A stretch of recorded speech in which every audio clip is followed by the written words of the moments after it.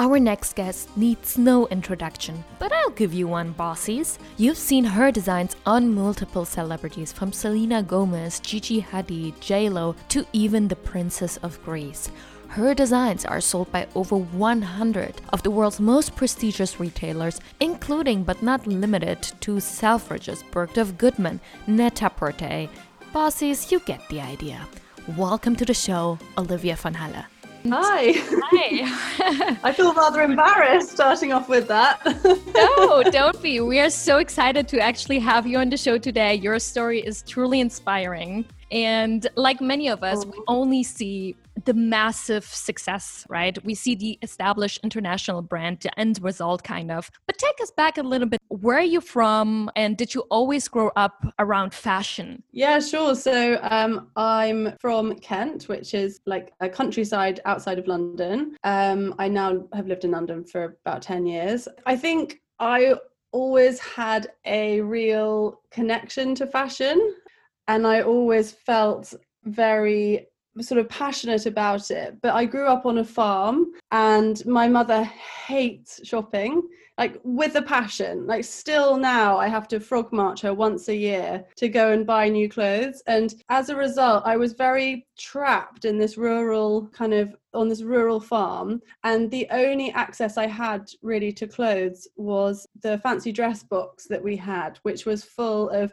my mother's got 3 sisters, and it was full dresses with ridiculous poofy sleeves, and then it had my grandmother's dress that she had made herself in the 50s and 60s, and then it even had one of my grandmother's flapper dresses from the 1920s in it, like heavily beaded flapper dress. Was beautiful. So my only connection to fashion were the vintage clothes I had in this box. So this fancy dress box, it was a beautiful trunk, and my mother has 4 sisters, so it had this kind of amazing collection of dresses through the ages, going from my great grandmother's beautiful flapper dress, a sort of heavily beaded drop-waisted number from the 1920s, through some amazing dresses that my grandmother had made herself in the 50s and 60s, and then my aunt's sort of puff-sleeved, sort of ball gowns and like prom dress style dresses from the 1980s, which sounds all rather glamorous and amazing, and in some ways it was.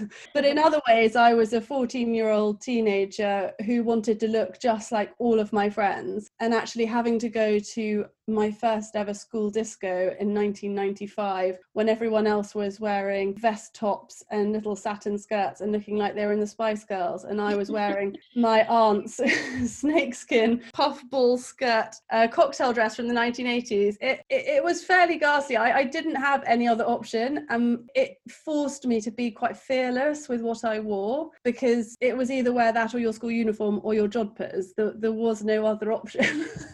Right. So yes, that was my sort of introduction to fashion. And I think as I got older, I started buying Vogue when I was like kind of 16, 17, and I would see things in the pages of Vogue, like on the sort of Christian Lacroix catwalk in Paris, and I would see hints or dresses in the fancy dress box that had something of that similar vibe, and I would sort of happily wear them down to the pub on a Friday night, aged 18, in my local town of Sevenoaks, which I think gave everyone a bit of a shock probably. But that's just what fashion is about, right? It's about having fun with it, and I totally understand that. Yeah, I think I just took it very literally. I just was like, well, if Christian Lacroix says it's okay in Paris, it must be okay in Sevenoaks. I didn't really kind of, so it's always been there. I've always loved it. Wow. So you didn't really grow up around fashion, but you always had that interest, and you were always curious, and also it made you kind of fearless toward being fashionable and having fun with fashion. So you go ahead and you study fashion and textile management, right? And this is really interesting because you don't hear this every day. And quite frankly, for me, it was the first time I've ever heard this.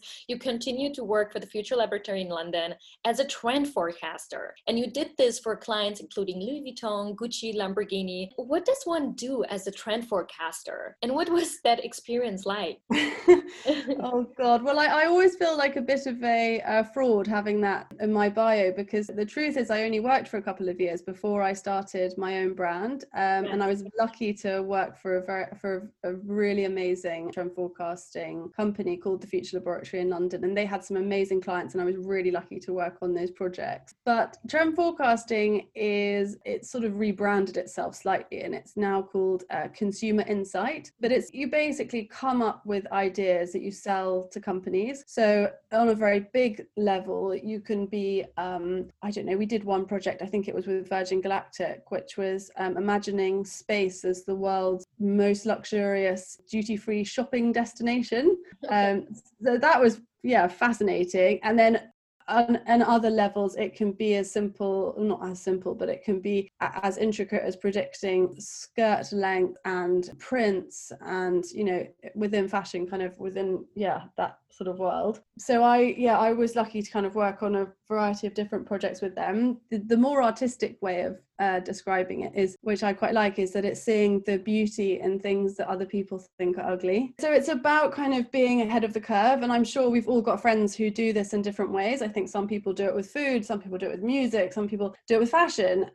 They live slightly ahead of the rest of us, and they're living ahead of the curve. And when you're a trend forecaster, you're just doing that as a profession, and you're sort of selling your intuition, basically. But it was a fascinating job, and I loved it, and I was very, very lucky to do it. As I said, for me, it was the first time I've ever heard this. I thought you need to have kind of a sense for what's about to come, right?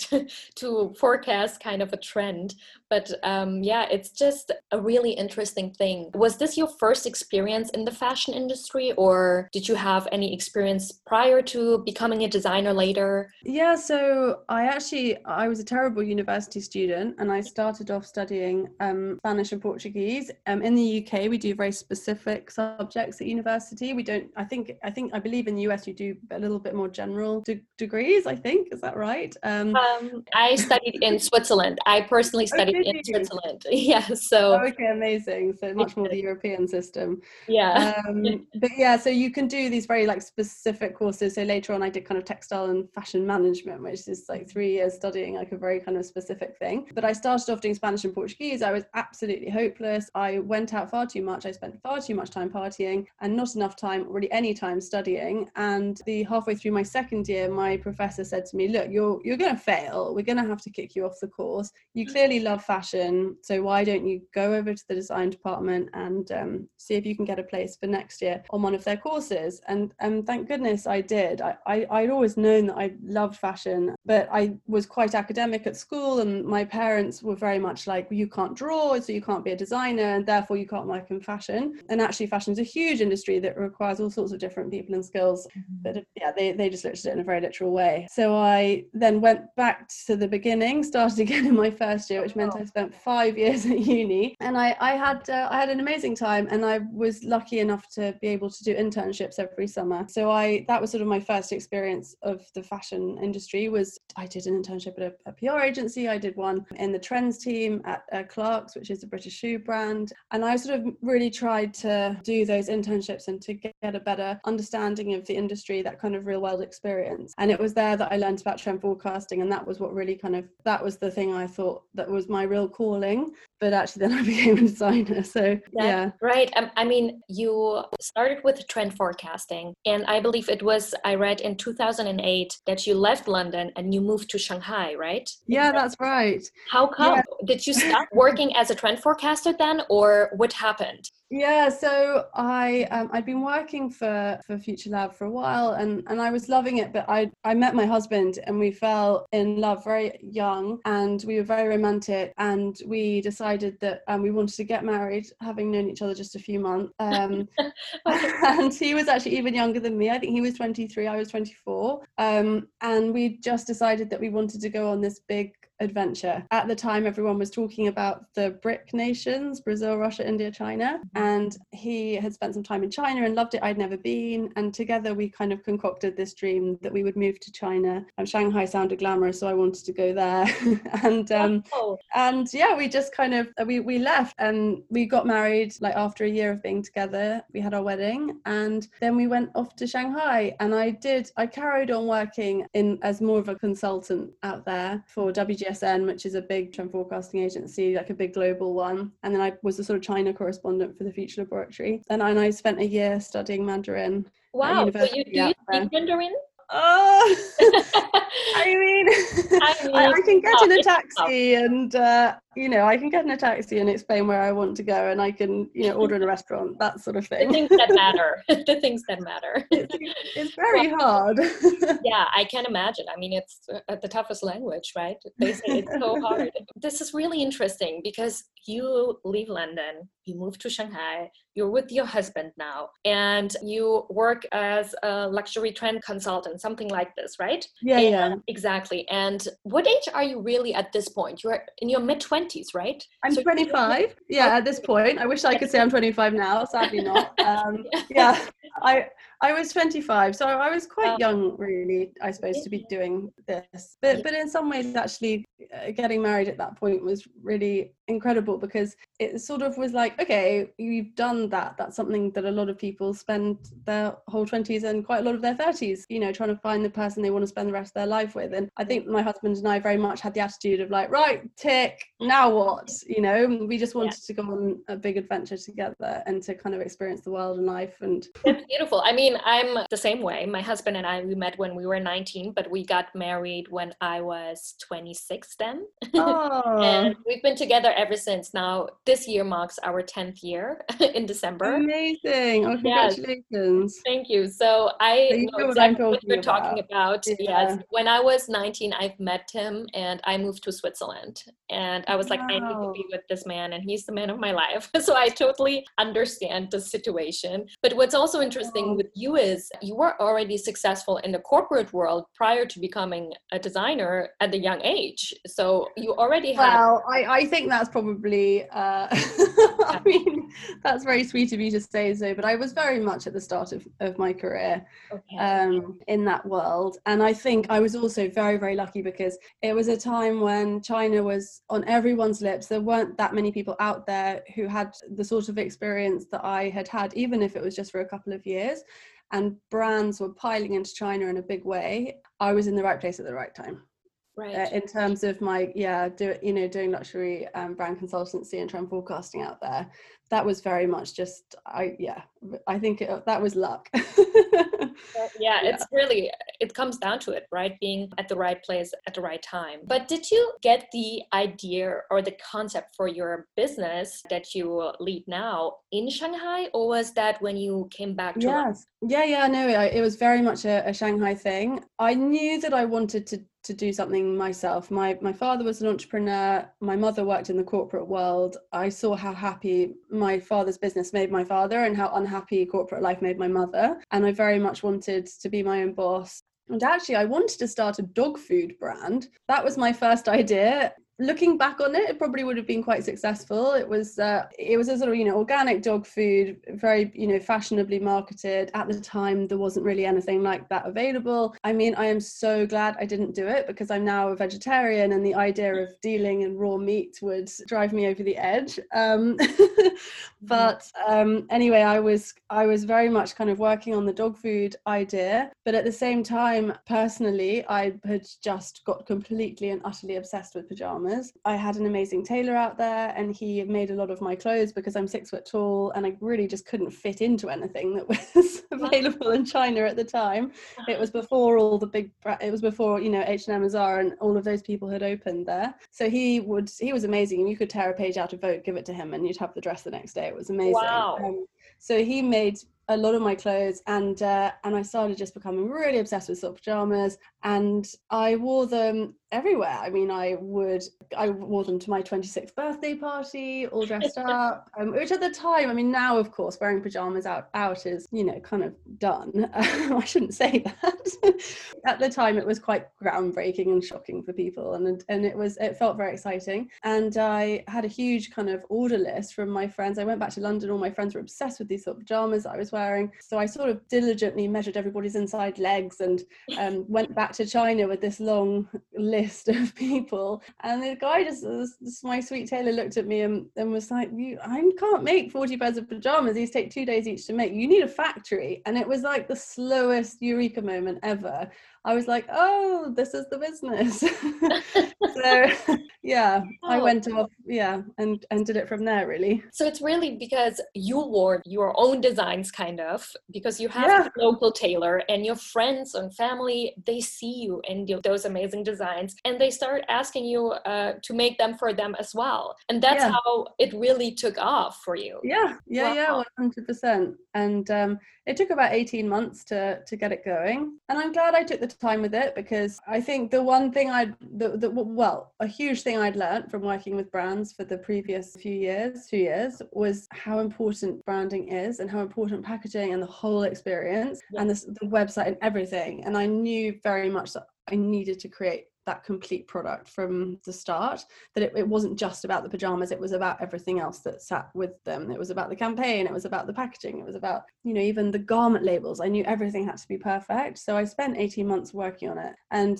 by the time it got to the point of launching it, it became pretty obvious to my husband and I that this was something I wanted to do really seriously. And so we decided to move back to London to run it from there, because it just, at the time, it was 10 years ago now. And now you could easily run a luxury brand from China. But in those days, it was a lot harder. And so then we moved back to London. Wow. But was it in between that whole process, was it ever a tough or scary decision to work maybe a stable job with a stable income to now wanting to launch your own business? Because you never know, you never have the guarantee, right, that it could be a success. But did you know, no, I'm going to make this successful and I'm not scared, I'm just going to do this? I think I was scared, absolutely. I think I had a vision. I knew that there was nothing else available like it on the market. I also have a really supportive husband, which does really help, and we put some of our own money into it in the beginning. And there were times where I would be completely in, floods of tears and saying, oh, I'm gonna lose it all, and he would always say, look, like, I've backed the right horse. He was like, you're gonna win this race, and he really supported me through those early days of feeling like I didn't know what was going to happen. And I mean, I don't know about for you, but for me, it has been a long process, and the business didn't turn a profit for the first 5 years. And in fashion, that's very normal. So I think it's important that people are realistic about that before starting fashion brands, because they are notoriously hard to make money out of. Yes. And I think for most listeners who will tune into this episode, I think what's important is that, what you said, you had that vision, you had that mission, you are very, very passionate about it, right? And I think on your way to success, really, it's that persistency and really being okay with not having a profitable business maybe for the first years, right? Because I think these days, as I said, we see the end result, right? And we see everyone kind of being successful because that's what everyone shares, but we don't see the beginning stages, the early stages, and it can be really tough on you. And maybe that's why also a lot of people stop what they're doing, right? They don't continue this journey because it is not as profitable at the very beginning. Yeah. What advice would you give our listeners if, something won't take off right away? I think you have to really hang in there, and it's been I've done this now for 10 or 11 years, and I'm always amazed almost how I think when you're an entrepreneur and you have big ideas or you're creative, you have an idea of something that's going to be great, and you expect the rest of the world just to get it in the same way that you have. And actually it can take everyone so long in some ways to sort of catch up with what you're doing, or even just to get the word out there. And I think, anyone who is starting off on this journey, you just need to be prepared that it's not going to be easy, it's not going to be quick, and you do need to have the resources to be able to wait and to work really, really hard. And now I'm really lucky. I have 2 kids. I'm pregnant with my 3rd child. Like I only work 4 days a week. I've got a really good work-life balance. But for the first 5 or 6 years, I didn't really do anything apart from work. Yes. And I think you've just got to be prepared to do it all yourself, to learn a huge amount, to put yourself out there creatively, and to be prepared that A, it might not work at all, but B, if it does work, it might take a lot longer than you expect. Thank you. That was really well said. But when did you officially launch your brand? So we launched in September 2011. Yeah, so we're coming up for our 10-year anniversary next September. But I suppose I was working on it for a year and a half before that, hence it being more than 10 years in my mind.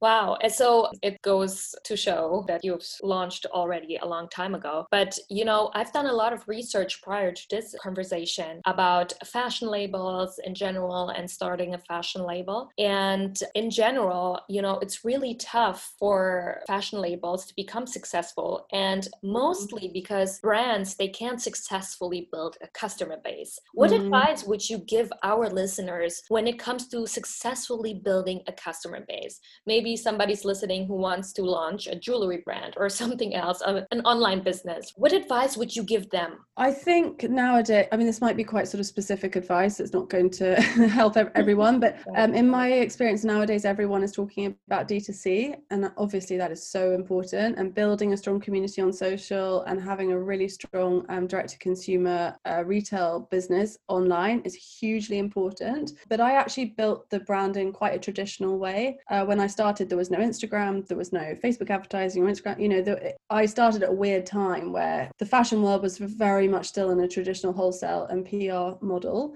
And I invested a lot of money in PR, like traditional magazine PR, and also the wholesale side of the business was always really important to us. And I think I've seen a huge positive from having the wholesale side of the business. For us, it's still huge customer acquisition. It's where so many people hear about us. And I think nowadays, so many people look at the profit margins and they talk about retail and they say, well, there's really no point doing wholesale because I only get, X amount of the margin myself and it's barely worth doing. But I would say that if you are starting out, being able to build in that wholesale margin is really, really good, because if you can get your products into those kind of top department stores or whatever you're doing, if you're doing more kind of mid-price fashion, getting them into Bloomingdale's or whatever, that is such a good customer acquisition. And we still ask everyone who comes into our little store in Chelsea, where did you first hear about the brand? And the number of people that will say, oh, I saw it on Net-a-Porter, I saw it on Selfridges. It's still huge for us. And what we sort of naughtily try and do is, of course, there are those big Net-a-Porter and Selfridges and Harrods are our biggest customers. In some ways we sell them a huge amount of stock, but in other ways they're our biggest rivals. And so although we very much work together with them, ultimately we are trying to create a better brand experience for our customers, create a more personal experience, and we sort of aim to take those customers from those big stores eventually. So I probably shouldn't really say that, but that's what we do. No, that's actually great advice, specifically if you're able to get the customers through wholesales. It's part of the business, right? They have marketing budgets that a small brand can't even begin to comprehend. Exactly. So it's if you're able to forge good relationships with their marketing departments, then you're able to use those budgets for your own gain, basically. Yeah, it's worked well for us, for sure. Wow. Yeah, that's really great advice, actually. Thank you for sharing this with us. But while transitioning kind of into becoming this luxury fashion designer, have you ever failed at something while on this journey of building your business, building your brand? And if yes, what have you learned from it? What advice could you share with us? I probably don't look at failure in the same way. Like when you talk about failure, like nothing particularly springs to mind. And that cannot be the case, because I must have failed at so many things multiple times while doing this. But the thing it makes me think is that I probably don't categorize failure in the same way that other people would. I think that for me, learning is a hugely important part of running the business. And I love learning. My favorite part of OVH and of the journey was the early years, actually, because I loved all of that learning. I think it's just really important to be able to not be afraid of failure, to really kind of put yourself out there. And actually, pre-having my first child 4 years ago, I think I was very controlling and very much a micromanager in some ways of my team.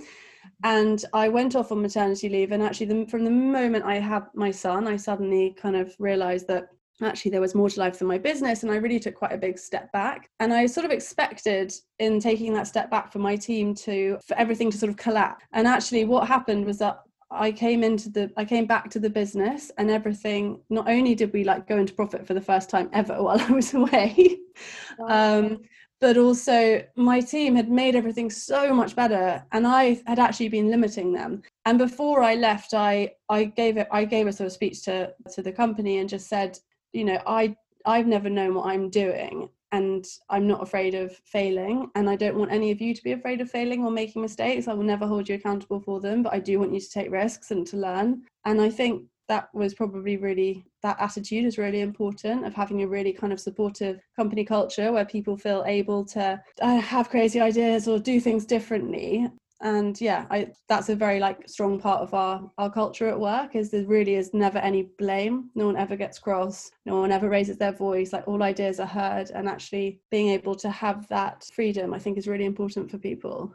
That's so nice, because I always on the show, you know, we talk a lot about being fearful or fearless, or, you know, being afraid of failure. And I always say, you know, failure happens for you. It doesn't happen against you. It works in your favor, actually, because you take these little lessons here and there. Maybe it's a major failure, maybe it's a minor failure, but you take those lessons and you take them with you within your next step. Right? And you learn from that. In that moment, we don't understand. But, you know, for your future, if you accept it and you don't fight against it, it can be a huge propeller towards success. Right? 100%. I mean, if you're always succeeding, you're not actually learning. Exactly. And no really, truly successful, massively successful person has never failed. You know, usually the biggest ideas, the best ideas, they stem from frustration, right? From a personal pain point. And that's where you find a solution to a problem, maybe. And that's where, you know, you take those lessons that you learned, and that's how you learn. Exactly. Just like you said. And, you know, also while talking about, you know, failure, back in the days, I wanted to launch, you know, a workout program, because everyone did my workouts around me, my family, my mother, my aunts, my brothers. And I shared it with so many people, and I got criticized quite a lot. And that kind of, at the very beginning, held me back, really. And I was afraid to launch this venture. So eventually I stopped doing that. Not great, but I was really young. It was my first year at university. And I was, you know, because I got criticized so much, I would just start doubting myself, right? But what advice would you give people on dealing with criticism in general? God, I would say use it and serve it up as revenge later when you're highly successful. Right.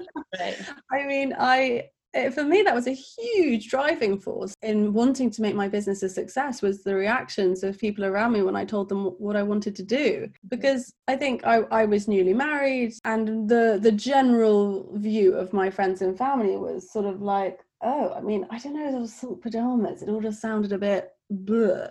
And I think everyone had an idea of what it was going to be. It was going to be me sort of at little sort of Christmas fairs selling my wares on a table. And I just thought, actually, I'm going to show you lot. I'm going to make this the biggest luxury pajama brand in the world. I'm going to make my name synonymous with luxury pajamas, and also almost like the anger and the, you know, that sort of, for me, turned into like ambition and drive and the desire to prove everyone wrong. I mean, now I kind of have, so it's been replaced by other things now. But yeah, in the early days, that was a huge driving force. And I think there's nothing wrong with negative feelings, just so long as you harness them in the right way. I think you do have to be very open to criticism. And yeah, I think for me, it was just about turning that into like a fire in my belly that made me want to get my revenge.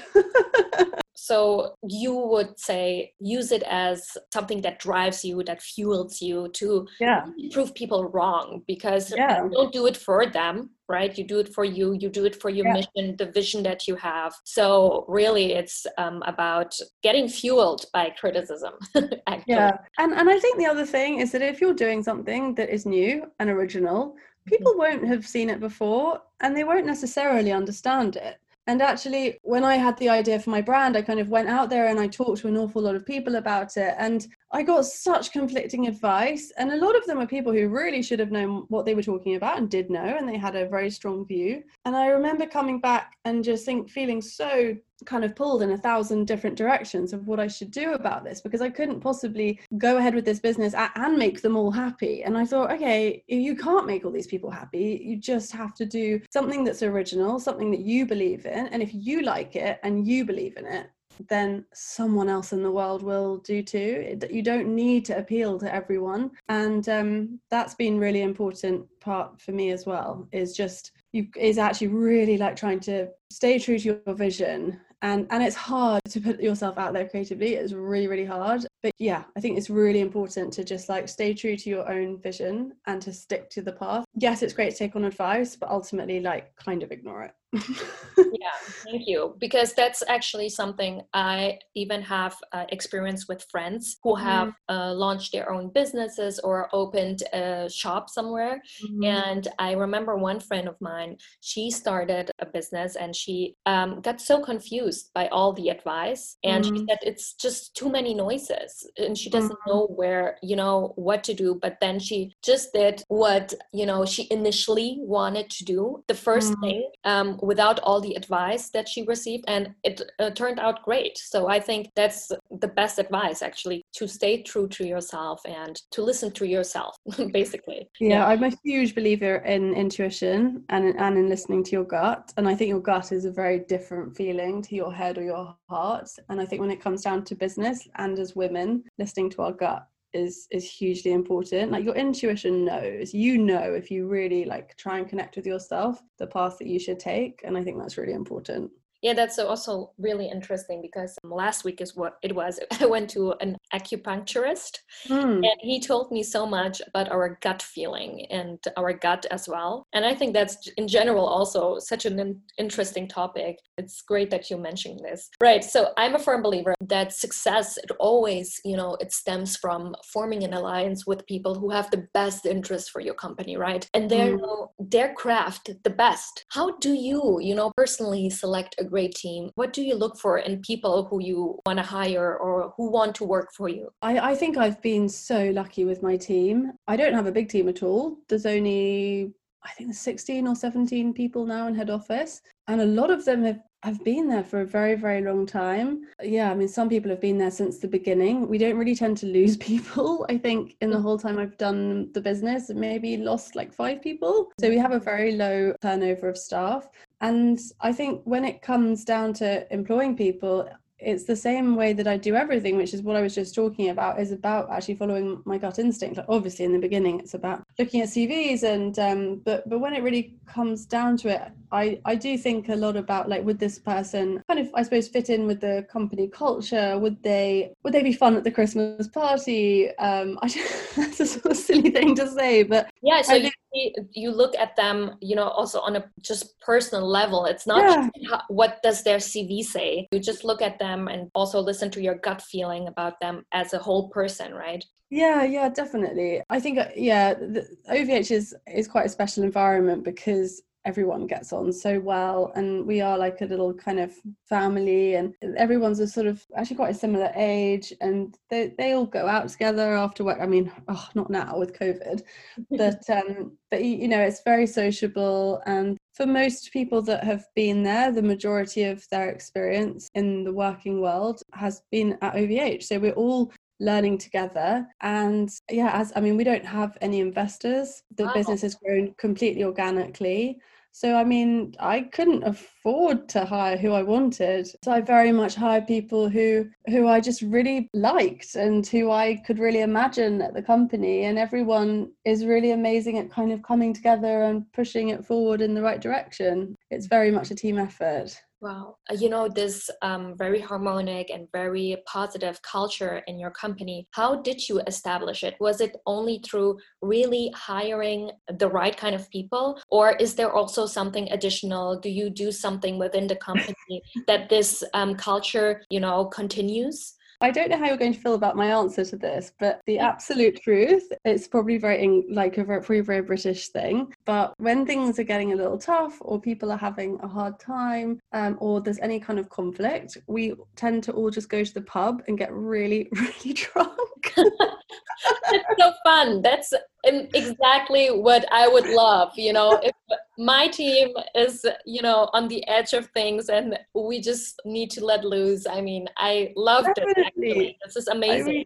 Well, we all just have a great time together, and actually often, I mean, it's not as obvious as that. I'll sort of be like, okay, let's finish work early, let's go and have lunch and get some wine, and then, and actually you'll often sort of see the two people who have been having a problem kind of 3 hours in, looking rather pissed, kind of in the corner, having some deep and meaningful chat about what's happened. And I'm actually a big believer in that. And I mean, I don't know how long we can keep going with that sort of culture, because obviously it's very different when you're a very small team and we don't have investors and we're not answerable to anyone and everyone's young and everyone drinks, and goodness knows it will change very soon. But for now, that's my very unprofessional way of dealing with things. But it's actually really refreshing, and it's also something that, as long as it works, as you say, it's perfect. It's just really important to have fun, and we have an amazing Christmas party that we always have every year that we can't have this year, that we're completely devastated about.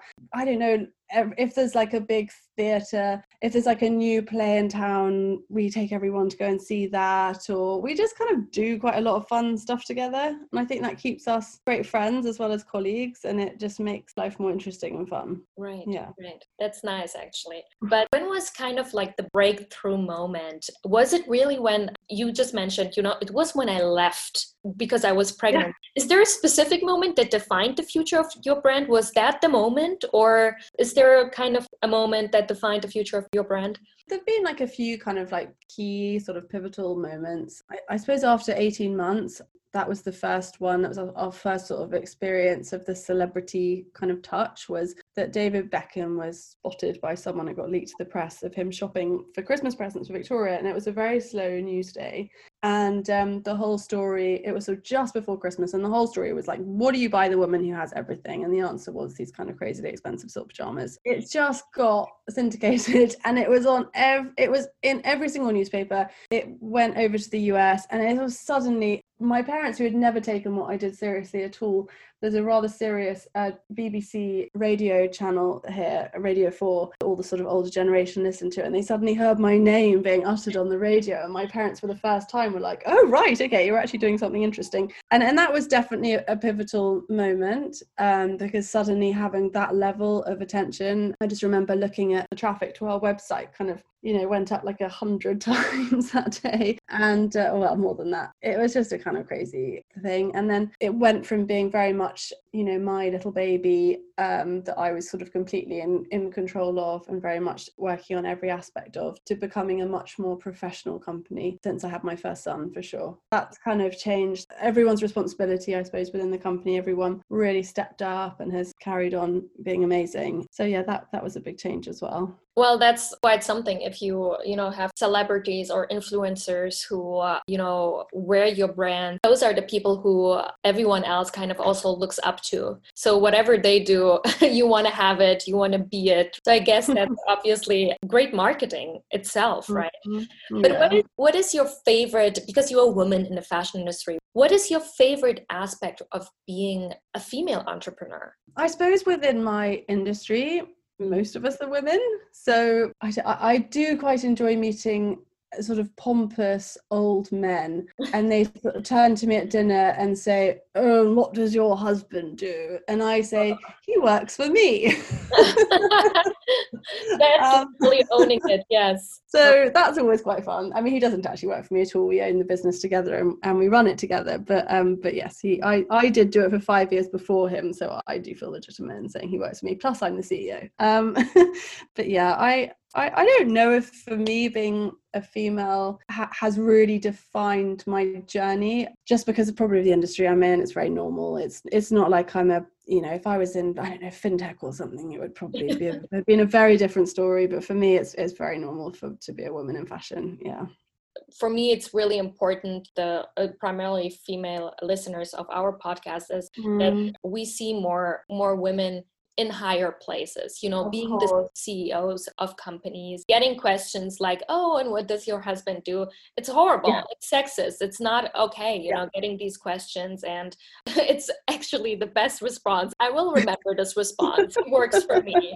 I will tell this people, you know, because everything, maybe just like your story, we've built together. There is no imbalance. There is no, I live off my husband. So I think, you know, for the girls who are listening to this, you can be a CEO, you can be a mother, you can be a wife, you know, you can do it. Many times we read or we hear people say, oh, you can't have it all, you can't do this, you should do this and that. And I think really important that you just do whatever suits you and what you want to do. And it's not a gender thing, actually. And that's why I ask you, you know, what is your favorite aspect? Because, you know, you are a CEO. And that's really an amazing achievement itself.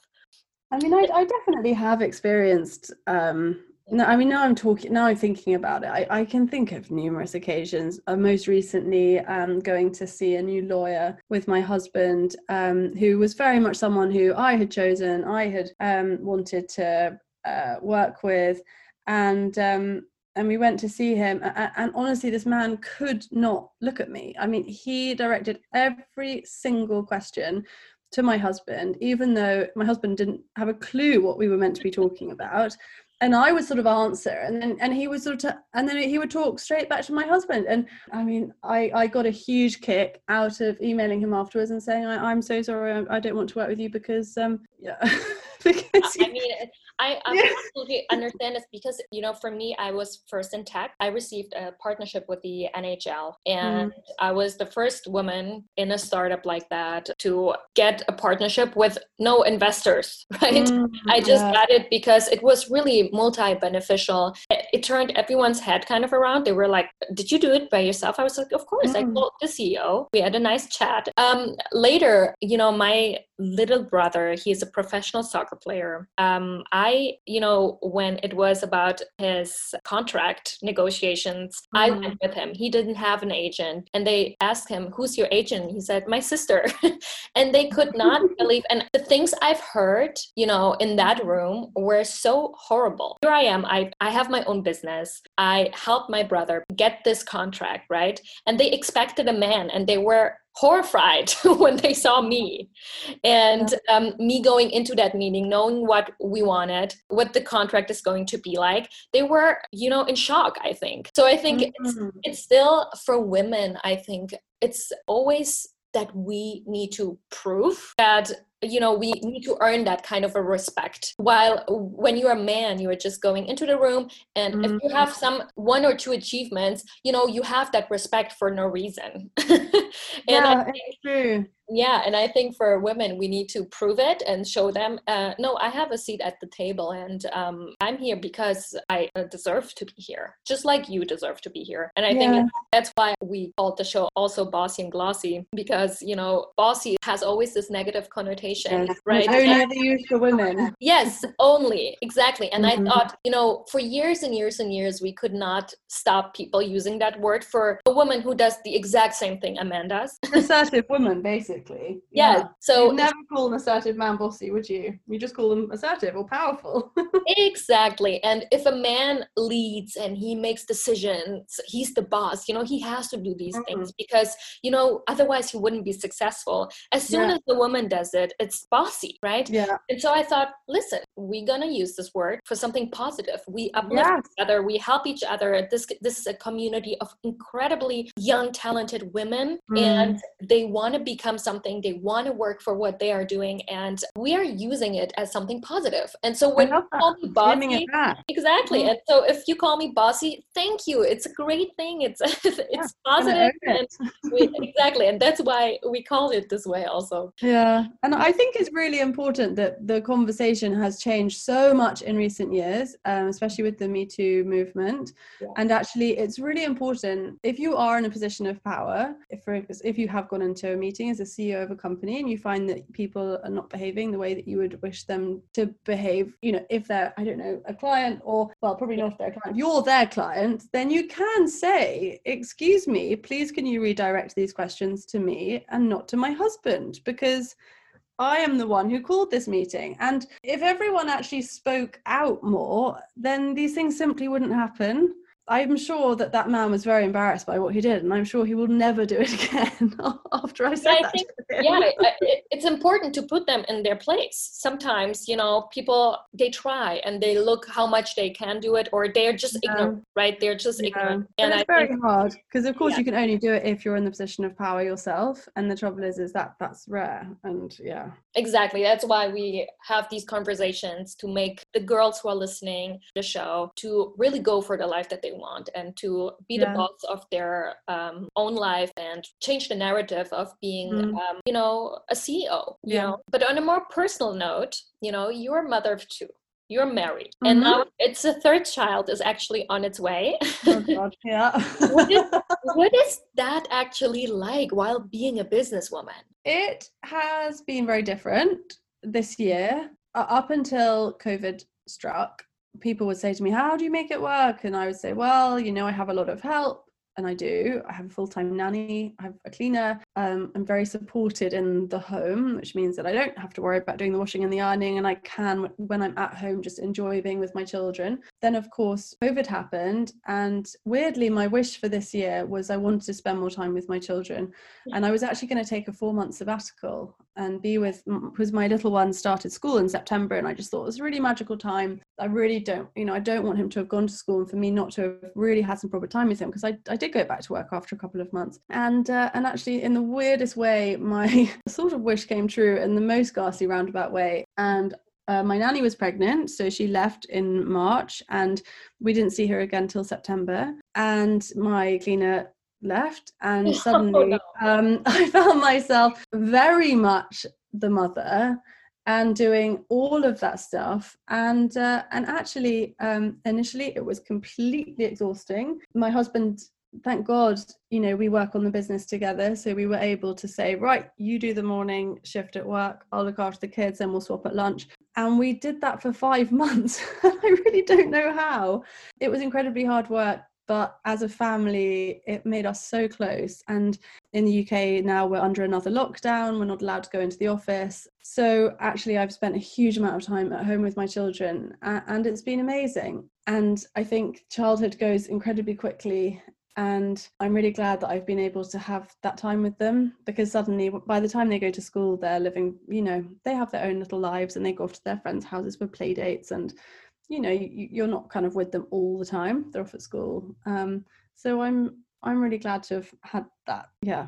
That time when they're this age, you will never get it back. So, no. It's kind of like a blessing in disguise that you are able to stay home now, even though the situation is not maybe the situation you thought that is. No. So actually no one thought this is going to be 2020, but oh my God, what a year, eh? Yeah, and it's almost over. I cannot believe. Thank God. This has been insane, but just like you said, even for us, it slowed us down, but in the best way possible, actually. We use this time, and it really has helped maybe a lot of people also to find the time to spend it with their loved ones, more so than usual. And I think it's a beautiful thing, actually. Yeah, I think I'm thinking about like more practical advice for kind of people who are at an earlier stage in their business. I'm obviously lucky that now I do have a really good team who are able to run things in my absence, and I don't have to be there, every hour of every day in the same way I was before. But thinking back to the early days, one of the best things was that my office was only a 5-minute walk away from my home. And if that's something that you're able to do when you have young children, that makes a massive difference, because it meant that when I had a very young baby, I was able to just take him for a little walk and then pop into the office and kind of chat to my team for half an hour and then go home to feed him. And it was just having that work-life balance, actually having the home and office so close did make a huge difference to my life at that point. Yeah, that's actually great advice. Thank you so much. I guess especially during times like these, right? On days where you don't feel like too motivated, is there something that really drives you and you can just kick off and motivate yourself? Yes, and it is looking at my competitors' websites and Instagram accounts. That's so interesting. When I need a real kick, when I really need to kind of kick myself and get myself into gear, if I'm being a bit sluggish, then having a look at my competitors always makes me very kind of fired up, and I charge off into work. Yes, with lots of things. So we have a bit of a problem with people copying what we do, and I think it drives me to be better. So that's always a good motivator for me. I feel like my motivators are very dark talking to you. Like I understand this because it really drives me as well. I always look at my competitors actually, and it drives me. One of my idols is Whitney Wolf from Bumble. And when I see her interviews and what she has achieved in such a short amount of time, and it was usually when I engineered my own app, that was who I was looking at all the time. It would fuel me up, it would fire me up, and I totally understand this. I mean, I love podcasts myself, I listen to them myself, so when I see other people talking about a topic that's interesting, it fires me up. I want to talk about it as well. So I totally understand you, and it's I think a healthy competition kind of, right? A healthy way also to get motivated, to look at, I think what would be unhealthy is if you are jealous, what is somebody else doing? But it's not the case. You look at them and it fires you up. It motivates you to do better with your with your day. So that's actually a good thing. I do think that sometimes there is this perception that women who are successful are like getting up at 4:30 every morning and doing amazing like workout, and then they're like optimizing their time by journaling and like kind of meditating, and then eating a really healthy breakfast with a smoothie, and it's Who like are these that is not the way I live my life. I mean, I sleep for as much as I possibly can. I really do think sometimes I just have to have a bed day, and like that's okay. And like there are days where sometimes I just think I'm so exhausted, I don't have it in me today, and I go back to bed and I spend the day in bed and I watch Netflix, and it revives me and it resuscitates me. And of course, if you're doing that every day, that is not going to be helpful. But if it is like a once in and every now and again, like give yourself a break, don't have a workout, eat something unhealthy and spend the day in bed, that's fine. That reminds me exactly of, I think it was J.K. Rowling. She, there was an article on Twitter that was, I think, from Business Insider or The Time, something like this. And the headline was, "To be successful, the most successful people wake up at 4:30 a.m. And she replied with, "Oh, please, F off." And it became this whole thing, and everyone liked her tweet. And I mean, she's this successful person. She has done all the Harry Potter books, and you read something like this and you think, oh my God, maybe that's why I'm not that successful. I don't wake up at 4:30, do 3 workouts, meditate, do this and that. That might be one person or 2 people who do these things, who are successful, but everyone obviously kind of create the day they want to create and be creative with their whole entire routine in order to be successful. You don't have to have the same routine Bill Gates has, right? No, and I actually think it's quite dangerous. I think as women there is this big conversation at the moment about sort of like life optimization, this feeling of having to cram every single minute full.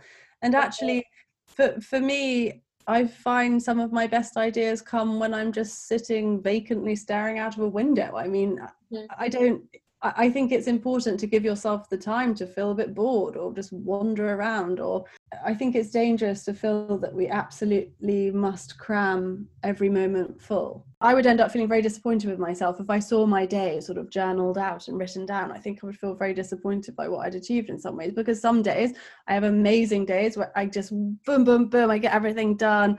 Everything's easy, it all comes to me in a flash. I have a fantastic day. Other days I do absolutely nothing and I have a hopeless day, and it's okay that's human and that's okay. You can't, you have to make the most of how you're feeling at a certain point, and your environment around you, it all impacts you hugely. No, that's actually so accurate for what's happening right now. But on a more lighter note, I scrolled obviously through everything you have created on your website. I cannot get enough.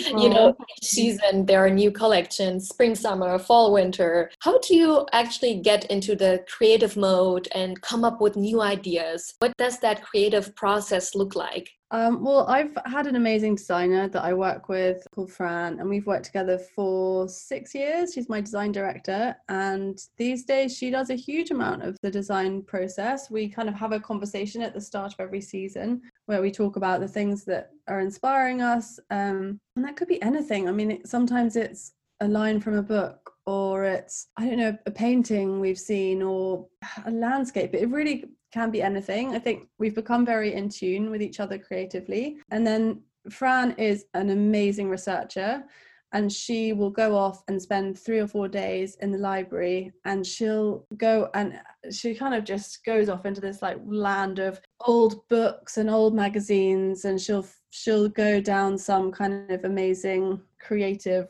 sort of tunnel and go on this amazing discovery, and she comes out at the end of it with a beautiful mood board, and then from that we take the color palette and we get all of the print inspiration from there. And although I am involved in the process, it really is coming from her these days. So yeah.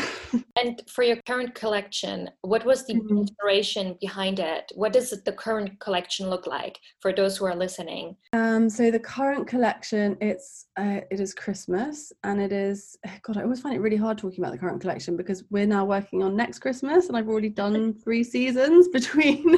Oh, so you have to wait. This is now really interesting. So you are already doing next Christmas. Christmas. Wow. Okay. Oh yeah. We're doing the print design for next Christmas now. So for us, by the time it hits the stores, it's like, wow, it feels like ages ago, because it was what we were working on this time last year. At the moment, I think it's the Silver Screen Dream collection.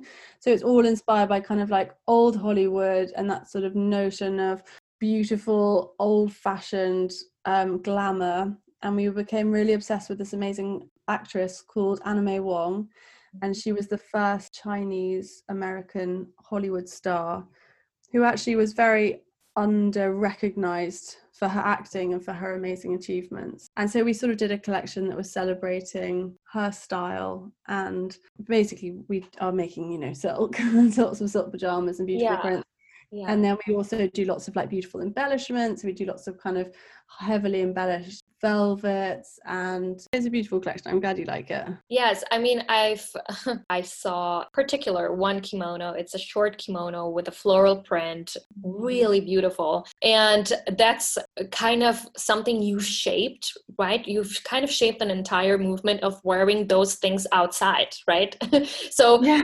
that kimono, I would exactly wear like the model on the website, right? With hoop earrings, with heels. How do you shape an entire trend like this? Is it because you yourself wear it like this and people see it on you? Or recently it was even like Hailey Bieber and this whole silk pyjama ensemble with some Air Force Ones and I think it was just a crossbody bag, something like this. It looked super cool. You dress these things up with earrings and heels and it looked so elegant. And obviously you have shaped kind of this trend, right? Well, I think we've been a part of the trend, and yes, we were definitely one of the first brands that was doing that. But I think it's something that would have happened anyway. Trends are very interesting, and the way that they work and the way they move, I sort of imagine it to be almost like a pendulum. So there's so many different things that influence kind of how a trend happens. But when I started doing silk pajamas, it was coming off the back of a decade of, I started in 2010, I had the idea, and that was at the end of the noughties, and the whole thing then had been like Hervé Leger bandage dresses and super high Christian Louboutin 5-inch heels, and everything was like very tight and very revealing and very uncomfortable. So then everyone sort of adopts that, and everyone is dressing like that, and then suddenly it gets to the point where even your own mother is dressing like that, and then suddenly all the cool people don't want to look like that anymore, and the pendulum swings, and then you go in completely the opposite direction. And kind of the opposite to a really tight Hervé Leger bandage dress is a pair of pajamas, because it's very modest, it's very loose, it's quite masculine, but it also has this sort of feeling of kind of like old-fashioned sort of decadence and looseness about it. And I think the whole of then the following decade that we've been in, 2010 to 2020, has been about this much more kind of like exploring this much more like comfortable clothes. And I mean, God, that has really reached its zenith in 2020. Like, I mean, has anyone worn anything that doesn't have an elasticated waistband this year? And so because of that, I wouldn't be at all surprised if the pendulum now swings again in the next decade and people start getting into really structured, uncomfortable clothes again. Or I don't know, maybe people won't be able to go back from this. I'm not sure, but COVID's obviously had a huge impact on how people dress. In terms of the pajama trend, it started off with pajamas and people kind of wearing pajamas to parties, like wearing beautiful silk pajamas, almost in the same way that a man would kind of wear a suit to like a black tie cocktail party or something. And then that kind of has then spread throughout slip dresses and kimonos and and it's been really cool to be a part of that, but I'm sure it's a trend that would have happened without us. We were just probably one of the brands that was doing it in a big way. Mm-hmm. Yeah, I mean, I love it. In the summertime, nothing beats a beautiful slip silk dress. I think it's the most beautiful and chic and elegant and effortless thing to wear, actually. And it's you can wear it with heels or just with flats, and it will always look kind of perfect with no big effort that you put into it. What is it like seeing people actually wearing your designs? It's kind of strange in some ways. I think I find it quite hard to get my head around, especially if it is a very big celebrity. I sort of slightly kind of go a bit blank and just kind of turn the page. I don't really obviously it's hugely exciting, but it sort of slightly throws me as well, because I would find it much more exciting if it was happening to somebody else. Then I would sort of be like, wow, God, that's so amazing. I can't believe, that Beyonce is wearing your dress. Wow, can you even believe it? When it's me, I'm kind of like, oh, right, okay, great. I guess it feels amazing. It's maybe overwhelming, or it's just, maybe that moment where, you've worked so hard toward this, and seeing actually the end result, people actually wear, famous people, which, you saw in the introduction that I made, all these celebrities wearing your designs. I think it's just an amazing thing. And it truly shows how everything you said from the beginning, you want to give the customer that feeling. It's not just they bought something, but you look at the packaging, all these things, and at the end of the day you see, I don't know, JLo wearing your loungewear. It's really the whole process, the whole marketing, everything from persistency and learning things you maybe have taken on from being a trend forecaster before, and later, going along this journey and learning and implementing things and being innovative. I think that's the best result, seeing all these people wearing your designs and people who are also highly successful wearing your designs. I think it's an amazing thing, actually. Thank you. I think it gives me real pleasure when I see people re-wearing things, because I think with celebrities, they get given so many clothes and they could wear something different every day if they liked. When you see someone re-wearing something, and that's happened quite a bit. JLo wears our tracksuits the whole time. She lives in them. And that gives me a huge pleasure, because then I know that we've created something that has a real purpose for someone in their wardrobe. And to me, that's a product that's really successful, because it has a place in someone's life. And the only reason that I see that that's being worn all the time is because it's JLo. But the fact it's JLo is sort of rather neither here nor there, if you know what I mean. Yeah. Obviously, I love her, like everyone does. I suppose it's just that you've really succeeded with the product when you see a celebrity re-wearing it, because she could wear a different tracksuit every day of the week. And the fact is that she keeps on coming back to yours and choosing yours. And so that's sort of, to me, is like, that's a marker of success, I suppose, that I feel like, okay, I've actually created something that is really useful to someone and really serves a purpose. I mean, obviously for that, you have to have a beautiful design and beautiful quality, right? These days, we see so many products, clothing, pajamas being wasted after just a few months of wearing them, because you just can't re-wear them after there's a hole in them or the quality is bad. And they might look gorgeous on you, they might look amazing on you, but the quality is just not there. You always sell 100% silk, really great material as well. Do you always check and know these are the materials that we will use? You will always ensure that it's high quality products? Oh God, yeah. And I think that's a hugely important part. To me, that's the real meaning of luxury. It's like actually using the best quality products, and also products that have like a good impact. Well, good might be pushing it, because of course fashion is hugely damaging to the environment, sadly, but it's very important for us that the products that we make are as sustainable as possible. I think things that are beautiful quality I would say it's better to buy once and buy well than to buy, we often get messages from people on Instagram saying like, oh, I see that you're making pajamas and Victoria's Secret make pajamas and theirs cost $100 and yours cost $500, and what's the difference? And it's like, well, for a start, Victoria's Secret's pajamas are made out of plastic and they will be here forever. And that is really scary when you look at all of the things in your wardrobe that are made from polyester, and everyone has a huge amount of them, sadly. And the idea that those clothes will outlast all of us, I find that really frightening. And it's one of the things I'm really proud of with OVH is that 99.9% of what we create will return to the earth. We really, really avoid using plastic in any way, shape or form, to the point where we designed this beautiful dress and it had pearls all over the sleeves, and everyone said, well, of course we'll use plastic pearls. And I said, I'm not using plastic. And so we put real pearls on, which was so expensive and ridiculous, but that's how important it is to me. It's more important than profit margins. It's hugely important. So incredible, because that's an important impact. Being a fashion designer, it comes with a responsibility. Even if you are not a fashion designer, but you launch your own business, it always comes with a responsibility. And specifically in fashion, as you said, being responsible, having a positive impact for our earth, and as sustainable as you can be. I mean, for starters, polyester, I cannot even wear it because it stinks.